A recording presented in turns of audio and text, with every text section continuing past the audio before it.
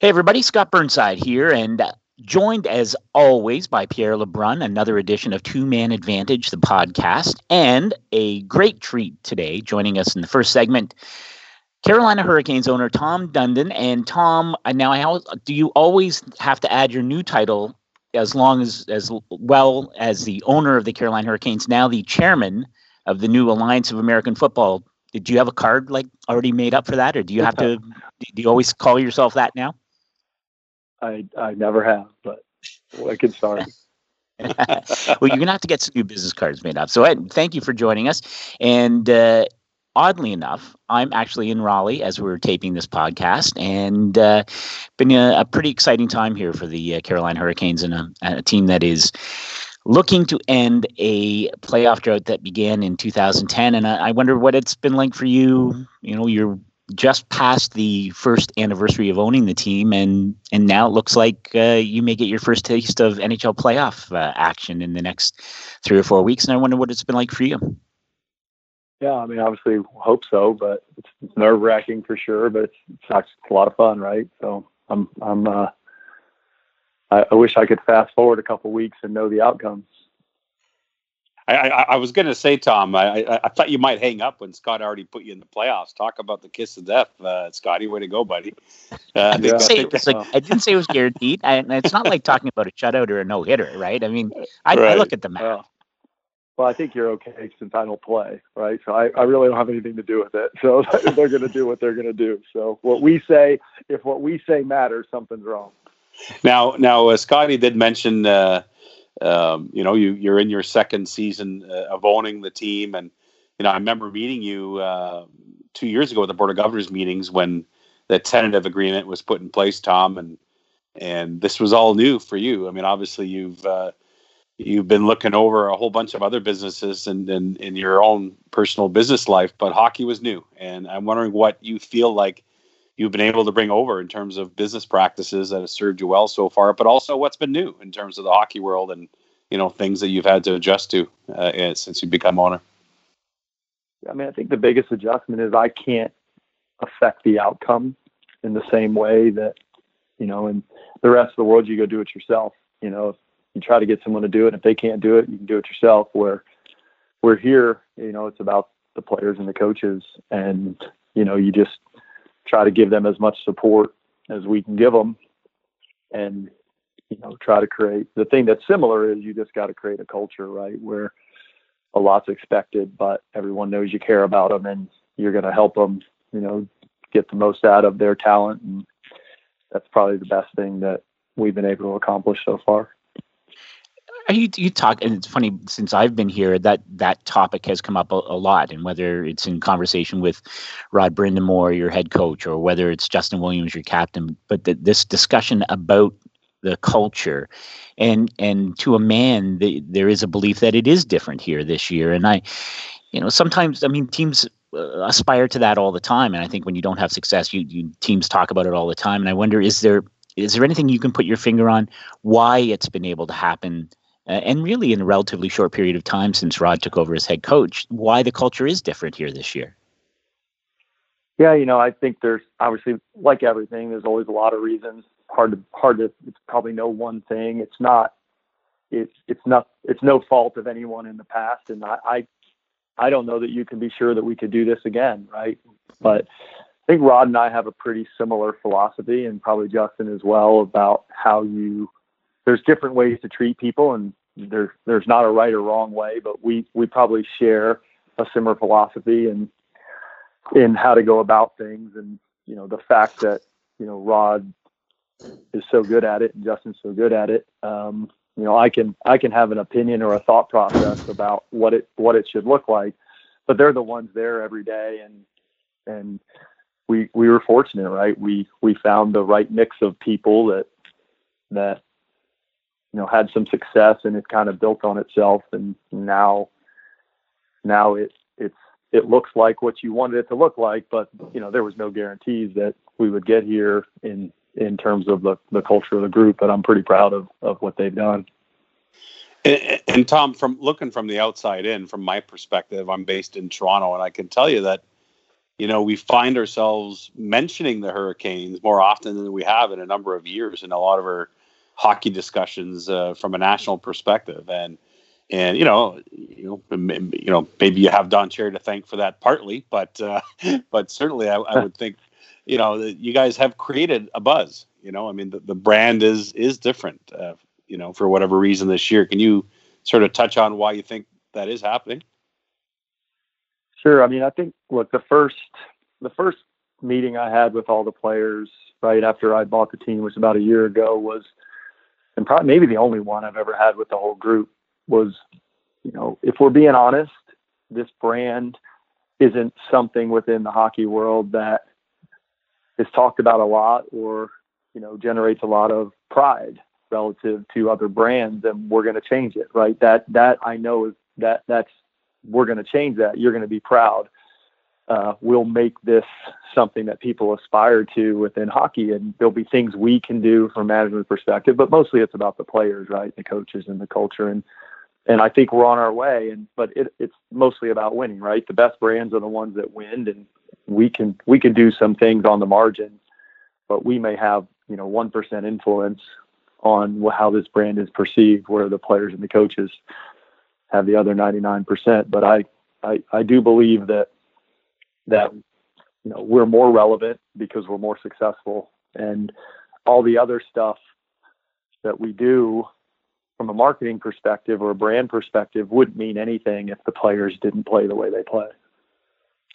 Right, and Pierre alluded to Don Cherry, and of course, what we're talking about is the Storm Surge, the post game celebration, and I got to see it up close. I didn't quite understand the duck hunting one the other night until Justin Falk explained to me that hunting is pretty big in the South. So okay, I get it now. But the response from both the players and the fans, like no one leaves the building, right? People are staying right to the end because they want to see what's going to happen with the celebration. There's a real a bond that I think has been forged between the players and the fans that may not have existed, certainly at this level, in the recent past. And I wonder when they started to do it, what your impression was and how you feel about it, because it has become a talking point. And I wonder what your thought is on it.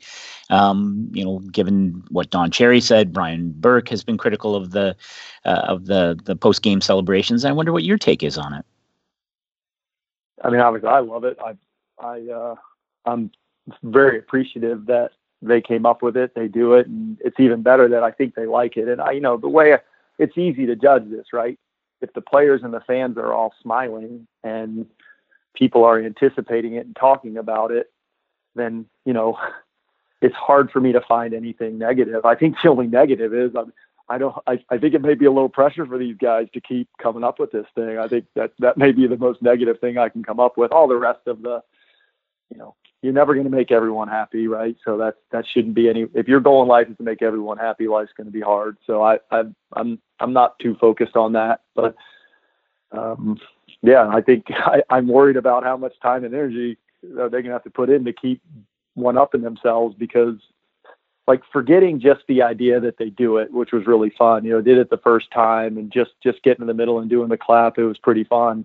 And that's what I thought it was. I thought it was a great idea. Now that they've added some twists to it, the quality of their production is actually really good. And so I don't know where that's coming from. Yeah. And it has touched a nerve. It's not only Don Cherry that has brought this up. But when he speaks, obviously, he carries a big stick and people listen. But there are other people that are old school and that aren't big fans of it. But that's okay.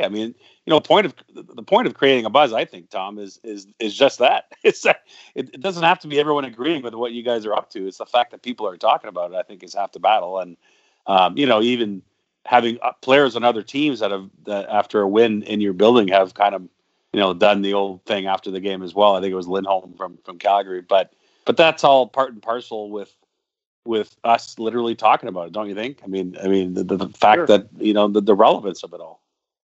Yeah, look, you're never going to have success without criticism. It comes with it. You have to be able to live with it. You end up.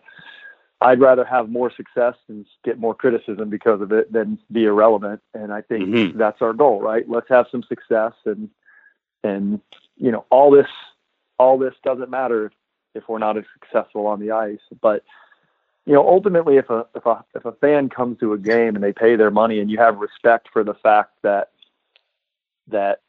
people go to work and support a family and decide to spend their time and energy on you and your brand, for anyone to ever think that doing something that brings that much enjoyment is bad, that's hard for me to understand. I got old school, new school, traditional, non-traditional. At some point, you're just ridiculous. So, if it makes people happy, it's probably a good thing in life. And I think we'll probably stick with that for a while. Well, I can tell you from thanks to your crack PR staff here that you are closing in on sales of 11,000 Bunch of Jerks T-shirts, and 50 states in the United States, Canada, Finland, China, Switzerland, Netherlands, and the UK. T-shirts have gone out there, so that's I think that speaks to what you're talking about. That it that's something that people understand is fun, and that they've embraced it. Fans everywhere have embraced it. So and I can say this, I haven't bought them yet, but before I leave Raleigh, I'm going to get a couple of Bunch of Jerks T-shirts as well. Might do a little Christmas shopping here. Pierre, you never know. You might get a Bunch of Jerks T-shirt under your tree.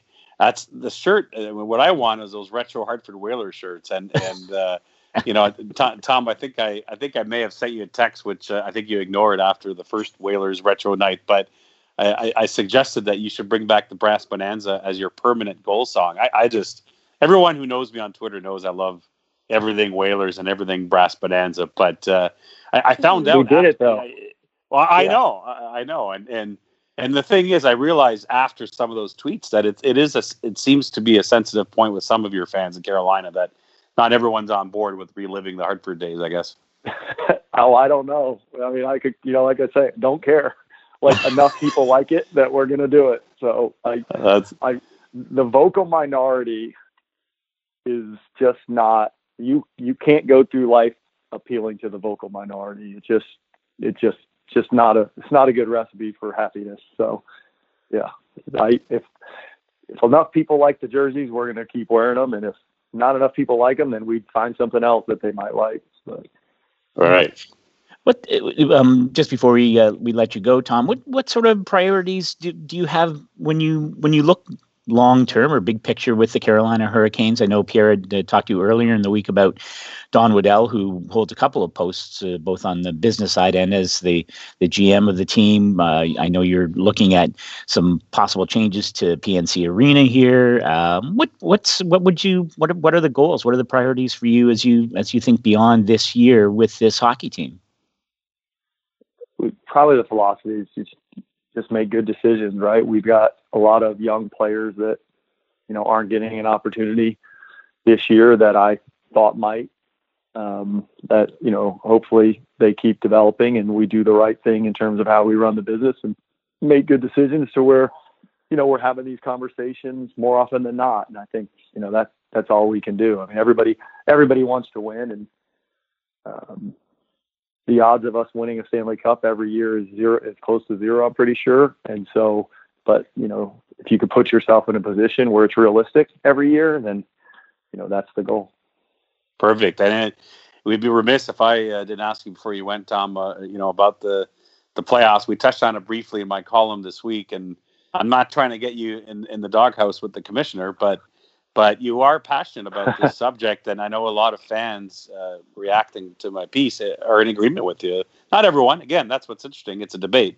Some want to keep it at 16, but can you, in a nutshell, sort of explain why you'd love to see it expanded, in that quick best of three, between 7, 10, and 8, 9 on each side? Yeah, well, first of all, my priority would be it gets expanded. The idea that you and I've talked about a little bit is one idea. I don't know if it's the best idea, but yeah, for me, it's I want to keep more teams engaged throughout the whole season. I believe that winning teams attract fans because it's fun to go watch people win. And so the regular season hasn't been relevant for Tampa Bay for a while because it's been obvious where they were going to end up. And people still care and people want to see winners. And so I don't agree that it devalues the regular season. And the best thing about what's happened in hockey is every game's pretty much competitive and everybody can beat everybody. And so that makes the tournament or the playoffs, there's a reason it's the best part of this league. So doing more of the best stuff is always, in my opinion, a good idea. And then I think it makes the regular season much more compelling because more people are fighting to get in, less people are maybe making decisions for the future. And that seems to be what we're supposed to do. Anecdotally, Tom, do you get a sense that there, is some or any momentum to really, sort of dig deeper on whether this is a possibility or what format might make the most sense? Do you, whether it's other owners or I know I've talked to GMs who believe exactly the same thing, that it drives interest and that with 30 soon to be 32 teams that you can afford to broaden the playoff format and not dilute the playoff product and still keep the regular season meaningful. Are you getting anecdotally a sense that there might be some momentum to really take a harder look at it? Yeah, see, I actually think that it makes the regular season more meaningful because in what Pierre and I have talked about, the first and second seed gain an advantage they don't currently have.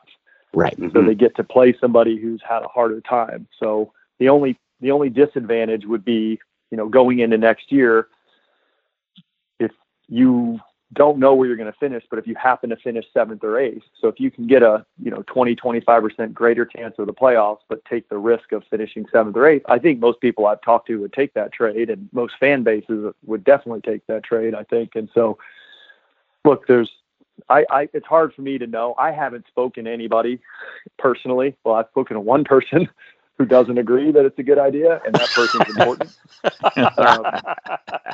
But everyone else seems to agree. But I spend all my time with thinking about Carolina. I don't spend a lot of time thinking about everybody else, and so you guys would know way more than I do about what the rest of the league would think, and I'm not in a position to have much say here other than this is just what I think.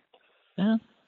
Well, it's interesting, and it will be interesting to see, as we move forward, whether it's something that, that gains some traction, and that, but it's going to be fun. But I don't think you don't need to worry about that, and I'm not putting the jinx on you. But have you got a playoff wardrobe in mind? Are you a superstitious guy? Like, will you be? Are you thinking ahead to what that might be like first playoff game in a decade for this team? Not really. I know I wear the same thing every day, but no, I'm not that superstitious. I've tried to stay away a little bit lately because my goal is figuring out what we can do. I'm always trying to just figure out what can we do for the team, and right now, hopefully, we're smart enough to know that they got that. There's not much to do, and they're gonna have whatever success or failures they have based on all their preparation up to this point. So. I've been trying to lay low and just watch.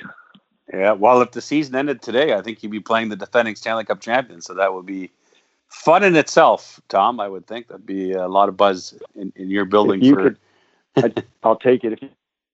Today, I'd take it. If we could shorten the season and just print it, I'll be happy. Well, that sounds good. But your staff have been terrific hosts, as they always are when I come to Raleigh. So I appreciate that, and we appreciate your time today, and look forward to catching up with you down the road. Who knows, in a playoff building, either here in Raleigh or somewhere else. But thanks for spending some time with us today. It's been fun.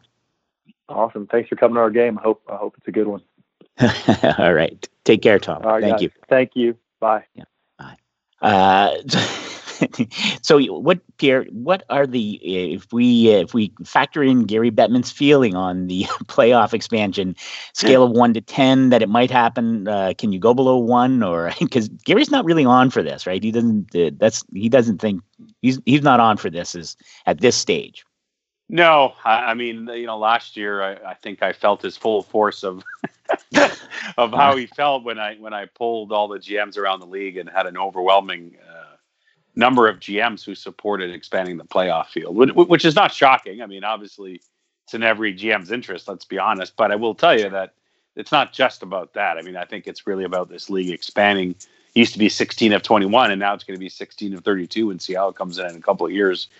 But as I've said a million times, there's two things that you have to be wary of. One is that it's not a GM's issue; it's a Board of Governors issue. So it's really up to the owners of the world, and specifically, and unfortunately for Tom Dundon, not really every owner is created equal. It's really about the executive committee, and that's a small group of owners that essentially run the sport, and whatever they want is what's going to happen. So, the key for a guy like Tom is really to go to a Mark Chipman or Jeff Molson or anyone on that executive committee and to try and bring them on side. That's really the path to trying to convince Gary Bettman to change his mind. But the other factor in all this is the NHLPA, and we know that the league and the PA have had a lot of closed door meetings over the past few months, and they're hoping to somehow come up with a CBA extension without bloodshed for the first time that that we can all remember. Right.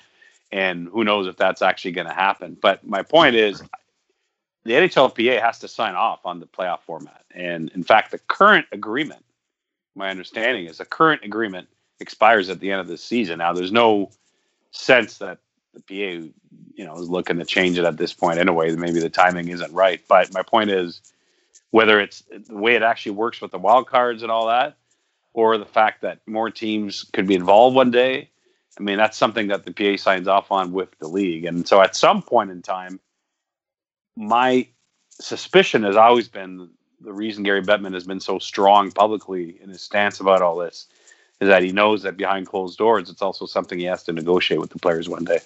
Right. Yeah. And I thought Tom made the point. For me, it's, if you add a layer and whether it's a short, like a play-in with the right 9-10 or whatever it is.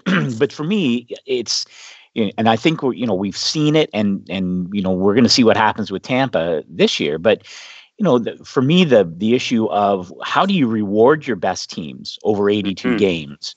What benefit is there? And really, with the way the system is now, there really isn't one, right? I mean, and that's a function of how good the hockey is and how good the teams are. But if you're Tampa, surely there's got, I don't know what it is. Maybe you get 5 home games out of 7 or whatever it is. But Tampa's going to finish a country mile ahead of everyone else, and they could end up drawing the Pittsburgh Penguins in the first round. And you're like, well, okay, is that a no? Bonus? Exactly, and that's why there'd be a double benefit, I think, of the whole 7 versus 10 and 8 versus 9 mini tournament. First of all, the way I would spin it to protect the sanctity of the 16 teams is to say that it remains 16 teams who make the playoffs, but before you set the 16 teams, you have a 4-day best of 3 between 7, 10, 8, and 9 on each side. Yep. And then you come up with the final, what would it be? The final 4 teams, 2 on each side, that get to play in the 16-team tournament. That's the way I would sell it. I mean, I guess it's all semantics, but you're literally talking about, game 1 on the Sunday. The regular season ends on the Saturday night. Game 1 on the Sunday, and that quick a turnaround. Too bad you weren't good enough to be in the top 6. Yeah. And you got to play the next day. And if it goes 3, it goes right to let's say you play best of 3 Sunday, Monday. Day off Tuesday, game 3 Wednesday, your playoffs start Thursday if you make it in the 16. Yeah. And you're tired. You know what? Good, because the top seed that's playing you gets a break finally.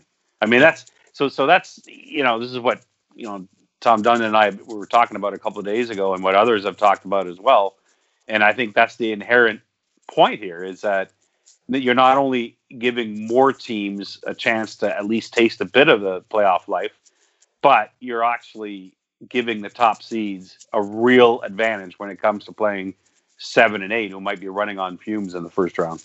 Yeah, agreed. And I think that's with all due respect to the way it is now, I mean, that there is, the issue of the sanctity of the 82 game schedule is impaired by the fact that there isn't a benefit for having that ultimate success during the regular season. So I'm with you on that. And there's, people will go, oh, the season's already too long. Well, it's an easy fix because we just mandate that the preseason schedule is no more than 4 games. Let's say, you just write it in, right? The players, I'm sure, would sign off on this in a heartbeat. Is, the maximum number of preseason games you can play is 4. Some teams are playing 7 or 8 games. It's ridiculous. So you could carve out time at the beginning so that you're not, that the playoffs don't drag even further. I know this is another hot button issue for you, my friend, the length of the actual playoff season. So, well, I mean, the counterpoint, sort of interrupt, buddy, is that even preseason games are part of hockey-related revenue, which means that any shortening of the preseason does, in fact, take a bit of the money out of the pie for both the players and the owners. So there is that consideration, but I think it's worth it for the excitement and the end game here in terms of that best of 3, play-in. And I mean, it's still to this day, and I understand why it is. It's because of really U.S. Southern markets. And, if Tom was still on with us, he'd probably cringe at this suggestion. But I would love not only to shorten preseason, but to start the regular season on September 20th instead of, first or second week of October. And then you'd have the Stanley Cup would be wrapped up by May 31st. But it's just not going to happen in our lifetime for all kinds of reasons. Yeah. All right. I want to circle back to the Canes, and then we'll talk some playoff hockey in the second segment. So don't go away. And as always, we will return shortly with the second segment of Two Man Advantage, the podcast. So hang on. All right, here we go. Scott Burnside, Pierre LeBrun, back for the second segment, Two Man Advantage, the podcast. So I'm here in Raleigh, and Pierre here. I'm sitting in the world famous media room at PNC Arena, and whenever I come here, I am reminded of an impassioned speech you gave in this very room at the end of the 2006 Stanley Cup Final. Do you remember you chastised the writers for having given Cam Ward the playoff MVP, the Conn Smythe Trophy, who you felt should have gone to Chris Pronger? I've rarely seen you as passionate as you were that night, and it was in this very room. So. Again, listen, and I'm a big Cam Ward fan, and he had a great spring, but he had in fact shared the net at times. I think it was it Archie Survey or Cristobal Huet? Okay, yeah, I'm dating myself. And obviously, I mean, Pronger literally single-handedly brought that underdog Oilers team to the Cup final, and it just, anyway, not only have I voted on the Conn Smythe since that day on, but I'm now, in fact, in charge of deciding who votes on it. So I think everyone kind of got scared by my meltdown that night.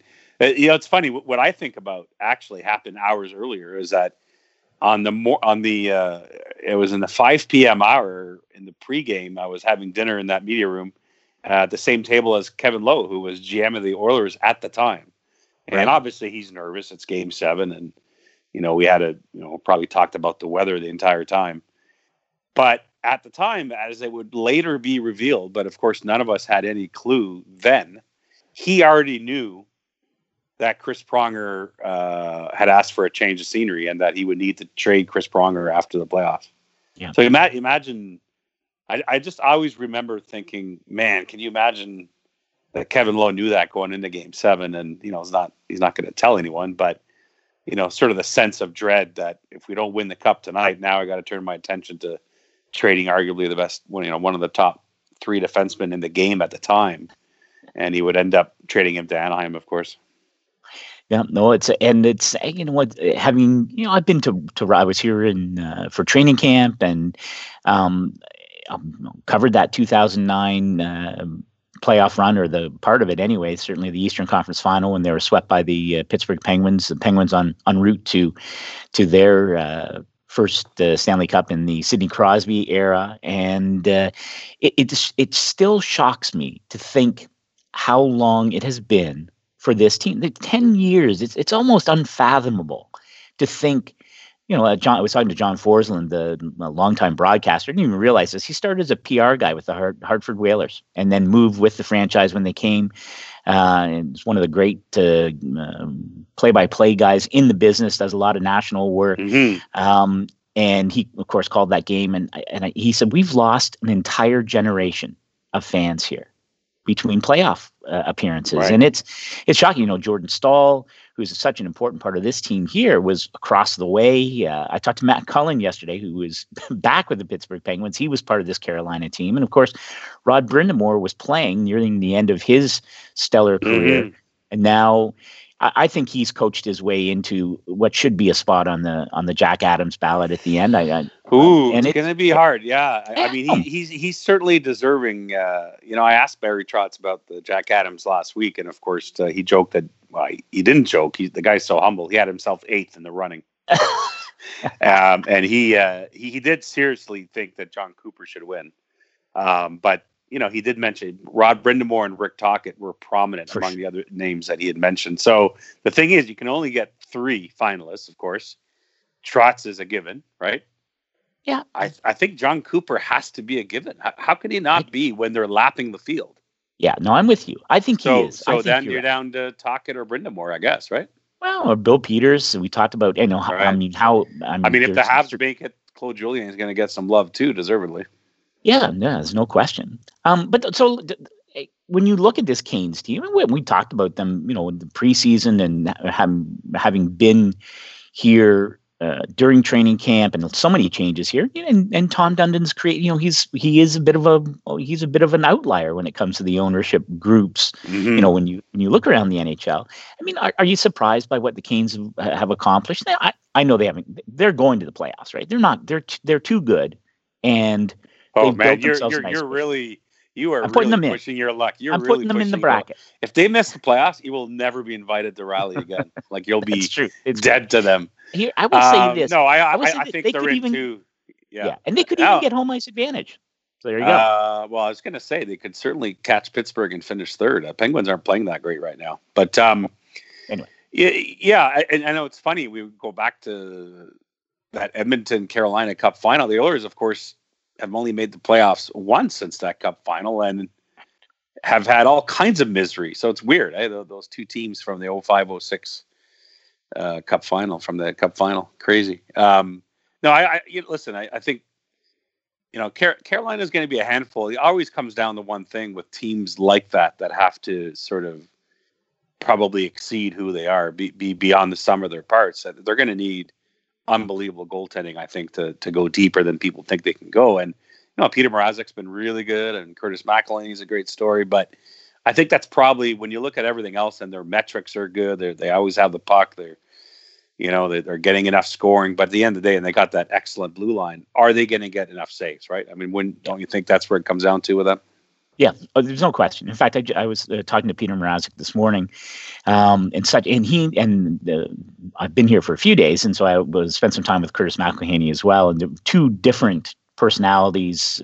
Mrazek is wildly outgoing and very emotional, and Curtis McElhinney is more, sort of older, more staid, laid back, but they've both been off the charts good, and in a way that I don't think a lot of people would have anticipated. And you're right. And Peter Mrazek, his stretch of play, he was in goal for the game the other night. They beat Pittsburgh in a shootout, scored late. Justin Williams, the great captain, scoring late to tie.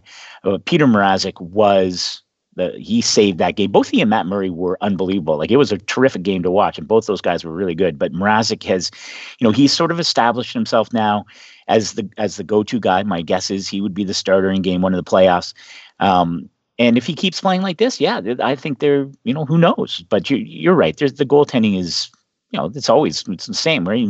If Matt Murray isn't playing well in Pittsburgh, they're going to be done in a hurry. Freddie Anderson's going to have to play better than he's been playing lately.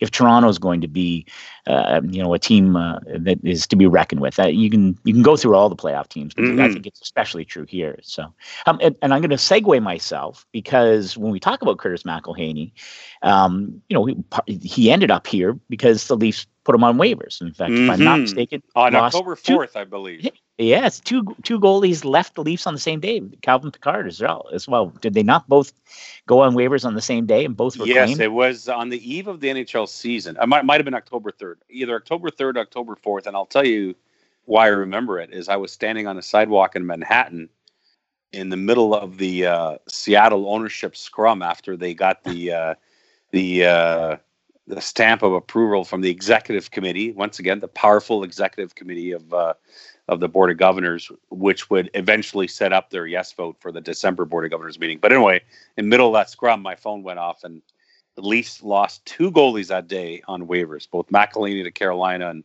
Calvin Pickard to Philly. Now, since then, Calvin Pickard has left Philly. But, McElhinney, that's the story here, because Mike Babcock really liked McElhinney, and McElhinney had an outstanding season as a number 2 last year behind Freddie Anderson. Babcock trusted him.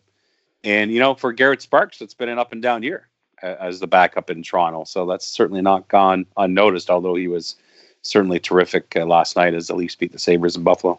Well, and that's why I wanted to ask you. I mean, it has been an ugly stretch for the Leafs, and it's not all the goaltending, but I think there has been now a lot of discussion about how this team is constructed.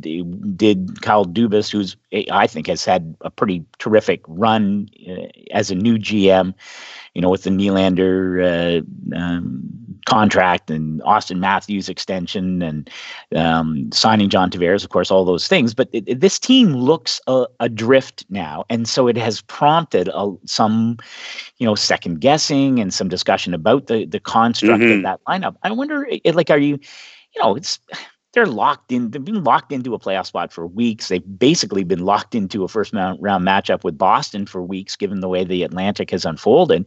Are you, what's your sense of that being in Toronto and the level of angst? And is it justified, or is it, hey, better to have it now than in 3 weeks, right in the middle of April? Yeah. I mean, listen, I think it's a bit overblown, but at the end of the day, it's become a story because, Mike Babcock himself in his media scrums has dropped a couple of lines, right? About, I think one of them was the lack of depth because of all their injuries now. And people have taken that and twisted it into a direct shot at Kyle Dubas. I don't know that that's really at that level, but let's deal with fact. I mean, the fact is Kyle Dubas didn't hire Mike Babcock as his head coach, and that doesn't have to mean anything negative, but it is a fact, right? I mean, Brendan Shanahan hired Mike Babcock for sure, even before Lou Lamoriello became Leafs GM. My understanding is Babcock and Dubas talk almost every day, which is important to note. It's not like they've gone in isolation on each other, but do they view the game the exact same way? I don't know. It's hard to say. Neither one is, going to venture into that with us. So that's why this story has gained a little traction, but I do think it's a bit overblown. I mean,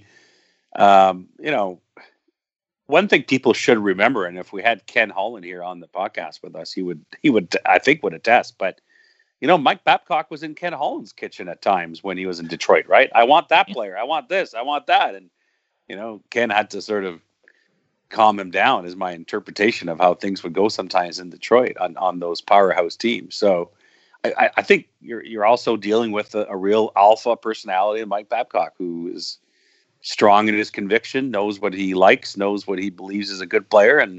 And when you pay a coach that kind of money, as we said from the get-go, when he chose Toronto over Buffalo, he's going to have a say. He's going to have a big stick in terms of his opinion in that organization. And that's what he has. Well, yeah, I mean, it shouldn't be a surprise to anyone, right? Like, it's not like Mike Babcock has suddenly changed his personality, right? I mean, this is who he is. It's why he's won Olympic golds. It's why he's a Stanley Cup champion. It's why, it is what it is. But it is going to be fascinating. Well, so let me ask you then, as a question, what if first of all, what's your take on Toronto Boston right now, given where these two teams are at? Who wins that series? Yeah, I'm going to pick the Bruins. It's funny. 2 months ago, I was feeling good about the Leafs' chances, and the injuries on the blue line concern me. Although certainly either one or both might be back, and Travis Dermott and Drake Gardner, we don't know that yet. Right. But it even when healthy, that's still the Achilles heel of that team. And if Jake Gardner isn't 100%, or I don't know, it really gives me pause for thought. And not to mention the fact that the Bruins, when David Pastrnak was out, their most dynamic offensive star didn't miss a beat I mean, and the Bruins also had injuries earlier this year on their blue line. The Bruins have never let injuries slow them down this year, and the reality is injuries have slowed Toronto down. And so I just, and maybe I'm reading too much into it, but I just feel again it's going to be Boston. We'll see. I mean, I would also say this. I mean, I think a lot of Leaf fans are panicking because of the way the team has played this month. There have been teams in the past that have really been awful in March, but then when the light went on come playoff time, it's a different season. So I always think you got to be careful to read too much into how a regular season ends when a team has nothing to play for. I mean, really, right. Toronto's been locked into third forever. Yeah. I'm with you on that. I just think it's going to be fascinating to see how that plays out. So, all right, what else? We got, most teams now are in that 8-9 games left. What's the big storyline for you down this in the next 2.5 weeks? I can't wait. Right, the playoffs are right around the corner. It's exciting. I'll tell you one story. I think is I'm not so sure Vegas isn't the team to beat now in the Pacific. Like I'm telling you, you watch that team play since they acquired Mark Stone, and they beat San Jose the other night. And listen, the Sharks can be a lot better than they were that night. But what would you say Vegas has that you feel most comfortable about that Calgary and San Jose perhaps you're not quite sure about? Not going to take you long to answer that, is it?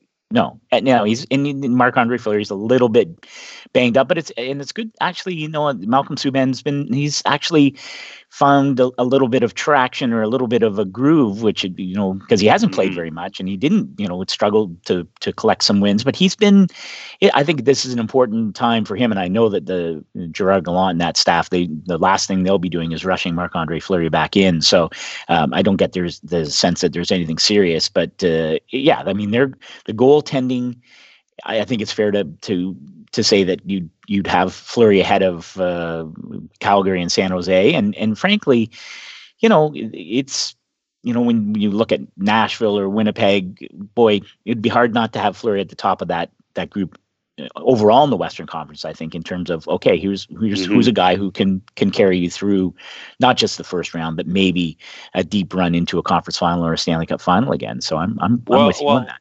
And I don't know if it's coincidence or not, and I want to be careful not to overplay this, but Stone gets to Vegas and they just never lose, basically. I think they've lost once, but he's on a second line. Imagine Mark Stone on a second line. And the funny thing is, I don't have the numbers in front of me to back it up, but I'm telling you that William Karlsson top line, ever since Stone arrived, it's like they took it as a personal challenge to raise their own game. Honestly, they're back to playing the way they were every night last year, I find. And so it just feels like just his arrival, his acquisition has sparked that whole team in all kinds of different ways. And, we had George McPhee on this podcast at the GM meetings. You were not on that podcast, Scotty. That's a good way to bring that up. Just getting over that, by the way. And all I can tell you is the face that George McPhee made when we talked about Mark Stone's acquisition says it all. Like it is so momentous to add that kind of player and have him for the next 8 years. And I don't know. I mean, the importance for Calgary and San Jose to finish first in that division. Oh my goodness. Yeah. Like, wow. Well, yeah. Well, in San Jose, they're, as we're chatting here, they're 3 points behind the Flames with 9 games to go each. Joe Pavelski's banged up in San Jose. You're absolutely right, because Vegas is, they're locked into third. Doesn't matter to them. They're fine on the road. And I think to your point on Mark Stone, and we talked a lot about this at the trade deadline, is that sometimes impact players. There's always the excitement when an impact player is acquired by a team, but often it takes a long time, right? It takes a long time because so many ripple, the domino effect of putting in a guy in your top 6 and who's expected to, he logs the power play time, all the stuff that goes with an impact player like Mark Stone. And sometimes it takes a long time, and sometimes it doesn't fit, right? Like sometimes it just doesn't work. Mm-hmm. And, we've seen that around, I think Wayne Simmons scored his first goal for the Predators and ended a long goalless drought for him. So it's taking Wayne Simmons a while in Nashville. Look around the NHL at some of the other high-profile players. But your point is an excellent one. Marchessault has just stepped in and you couldn't have scripted it any better. If you're George McPhee. Now, the proof will be in April, but I'm with you. I look at that team now, and they are going to be an absolute handful, and they know what to do. So I just think it's going to be that first round, whether it's San Jose or Calgary playing Vegas, that will be must-view playoff watching. That's for sure. No question. And, Captain Obvious here, but, the added benefit is not just to avoid Vegas in the first round if you win the Pacific, but much like Tampa Bay, I think, took advantage of the fact that it was Boston-Toronto last year in the first round while they sort of cakewalked over New Jersey. The added benefit, like the Leafs and the Bruins going a hard 7 games, is just that. Is if you're Calgary or San Jose and you win the Pacific, then you hope that 2 and 3 demolish each other. Yeah. and then you somehow escape the first round in an easier fashion. That's the whole setup here. And I can't think of a single division that's more important to win right now, to be quite honest, than the Pacific. Yeah, no, I'm with you on that as well. And it looks like whoever wins the Pacific will have the top seed in the Western Conference right now. Calgary's got 97. They're 5 points ahead of Winnipeg. So I think whoever wins the Pacific is going to be that top seed in the Western Conference. And, with all due respect to Arizona or Minnesota or Colorado or I'll throw Chicago in there, right? They're 4 points back. So, really those teams, whoever ends up as a second wild card in the West, that you talk about having a reward that is on paper, in theory, that's a good reward for whether it's Calgary or San Jose, because, there should be a pretty big gap in the talent pool between 1 and 8 in the Western Conference. So, but one thing that it does, by the way, because you always have this debate at this time of year, and really, the debate should only reside in Tampa. I don't know that anyone else really has the right to really even think about this. But the whole debate about resting players or not, yeah, and you can't if you're Calgary or San Jose. I mean, winning the division is as important as winning a playoff series almost right now. Yeah. Yes. It's like if you're at 70% and you're a player, you're in. Like you need to clinch first place, and so it's pretty good theater. Yeah, it's what your gut tell you. I think Calgary. I mean, it's easy to say, right? They got a 3-point lead as we speak. Sharks are a little bit banged up. I think it's Calgary that ends up in top in the Pacific. Are you with me there? I predict the Sharks comeback. I predict the Sharks win the division. Yeah, based on absolutely nothing. But I don't like agreeing with you. So yeah. Now and the Lightning. My sense on the Lightning, by the way, I sort of checked into that this week, but I think John Cooper I think he feels it's important to have his team stay sharp. And in particular, what I was really inquiring about was Vasilevsky. And, I think that obviously Louis Domingue is going to get some games. Yeah. But I think they want to keep Vasilevsky sharp. And, of course, after making 54 saves against Washington, that's quite the workout already from last night. But I think, Tampa wants to be careful not to just, take a seat here for the last few games. And, listen, guys are banged up. Of course, they're going to sit some guys out, I think. But I also think they want to go into the playoffs keeping their mojo. So that'd be an interesting one to watch. Well, and, you referenced a game earlier this week between Tampa and Washington, a reprise of the Eastern Conference Final last year, which, of course, went 7 games, covered that series myself. And what a titanic, for two teams that are, Washington's battling with the Islanders for first place. So I'm not going to say that, there wasn't something on the line, but that had all the feel of a conference final. And boy, with all due respect to everyone else in the East, boy, if those two teams find their way back to a second straight conference final, there is no love lost there. And it was a fun game to watch and had a real playoff feel. Sort of whets the appetite for what might lie ahead. And I wonder what you made of that. Yeah, I think the Caps are really finding their game at the right time too. Watch out.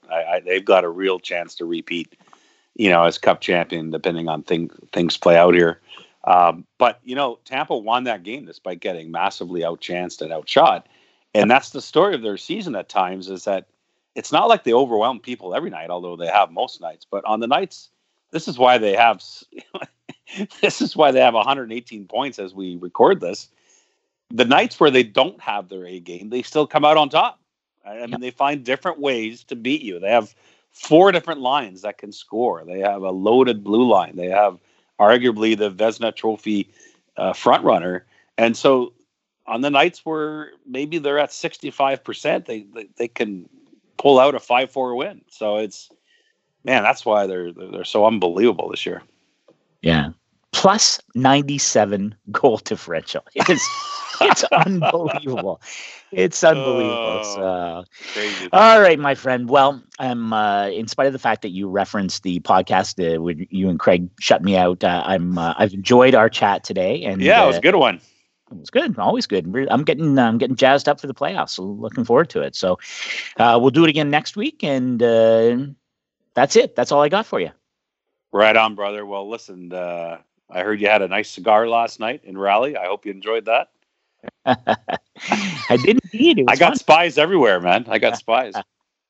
Good stuff, my friend. All right. Well, I'll be going by your the Pierre LeBrun special plaque here where you made your speech back in 06. So make sure I treat it with the respect it deserves. So, all right, we'll do it again next week, my friend. Right on, brother. Okay.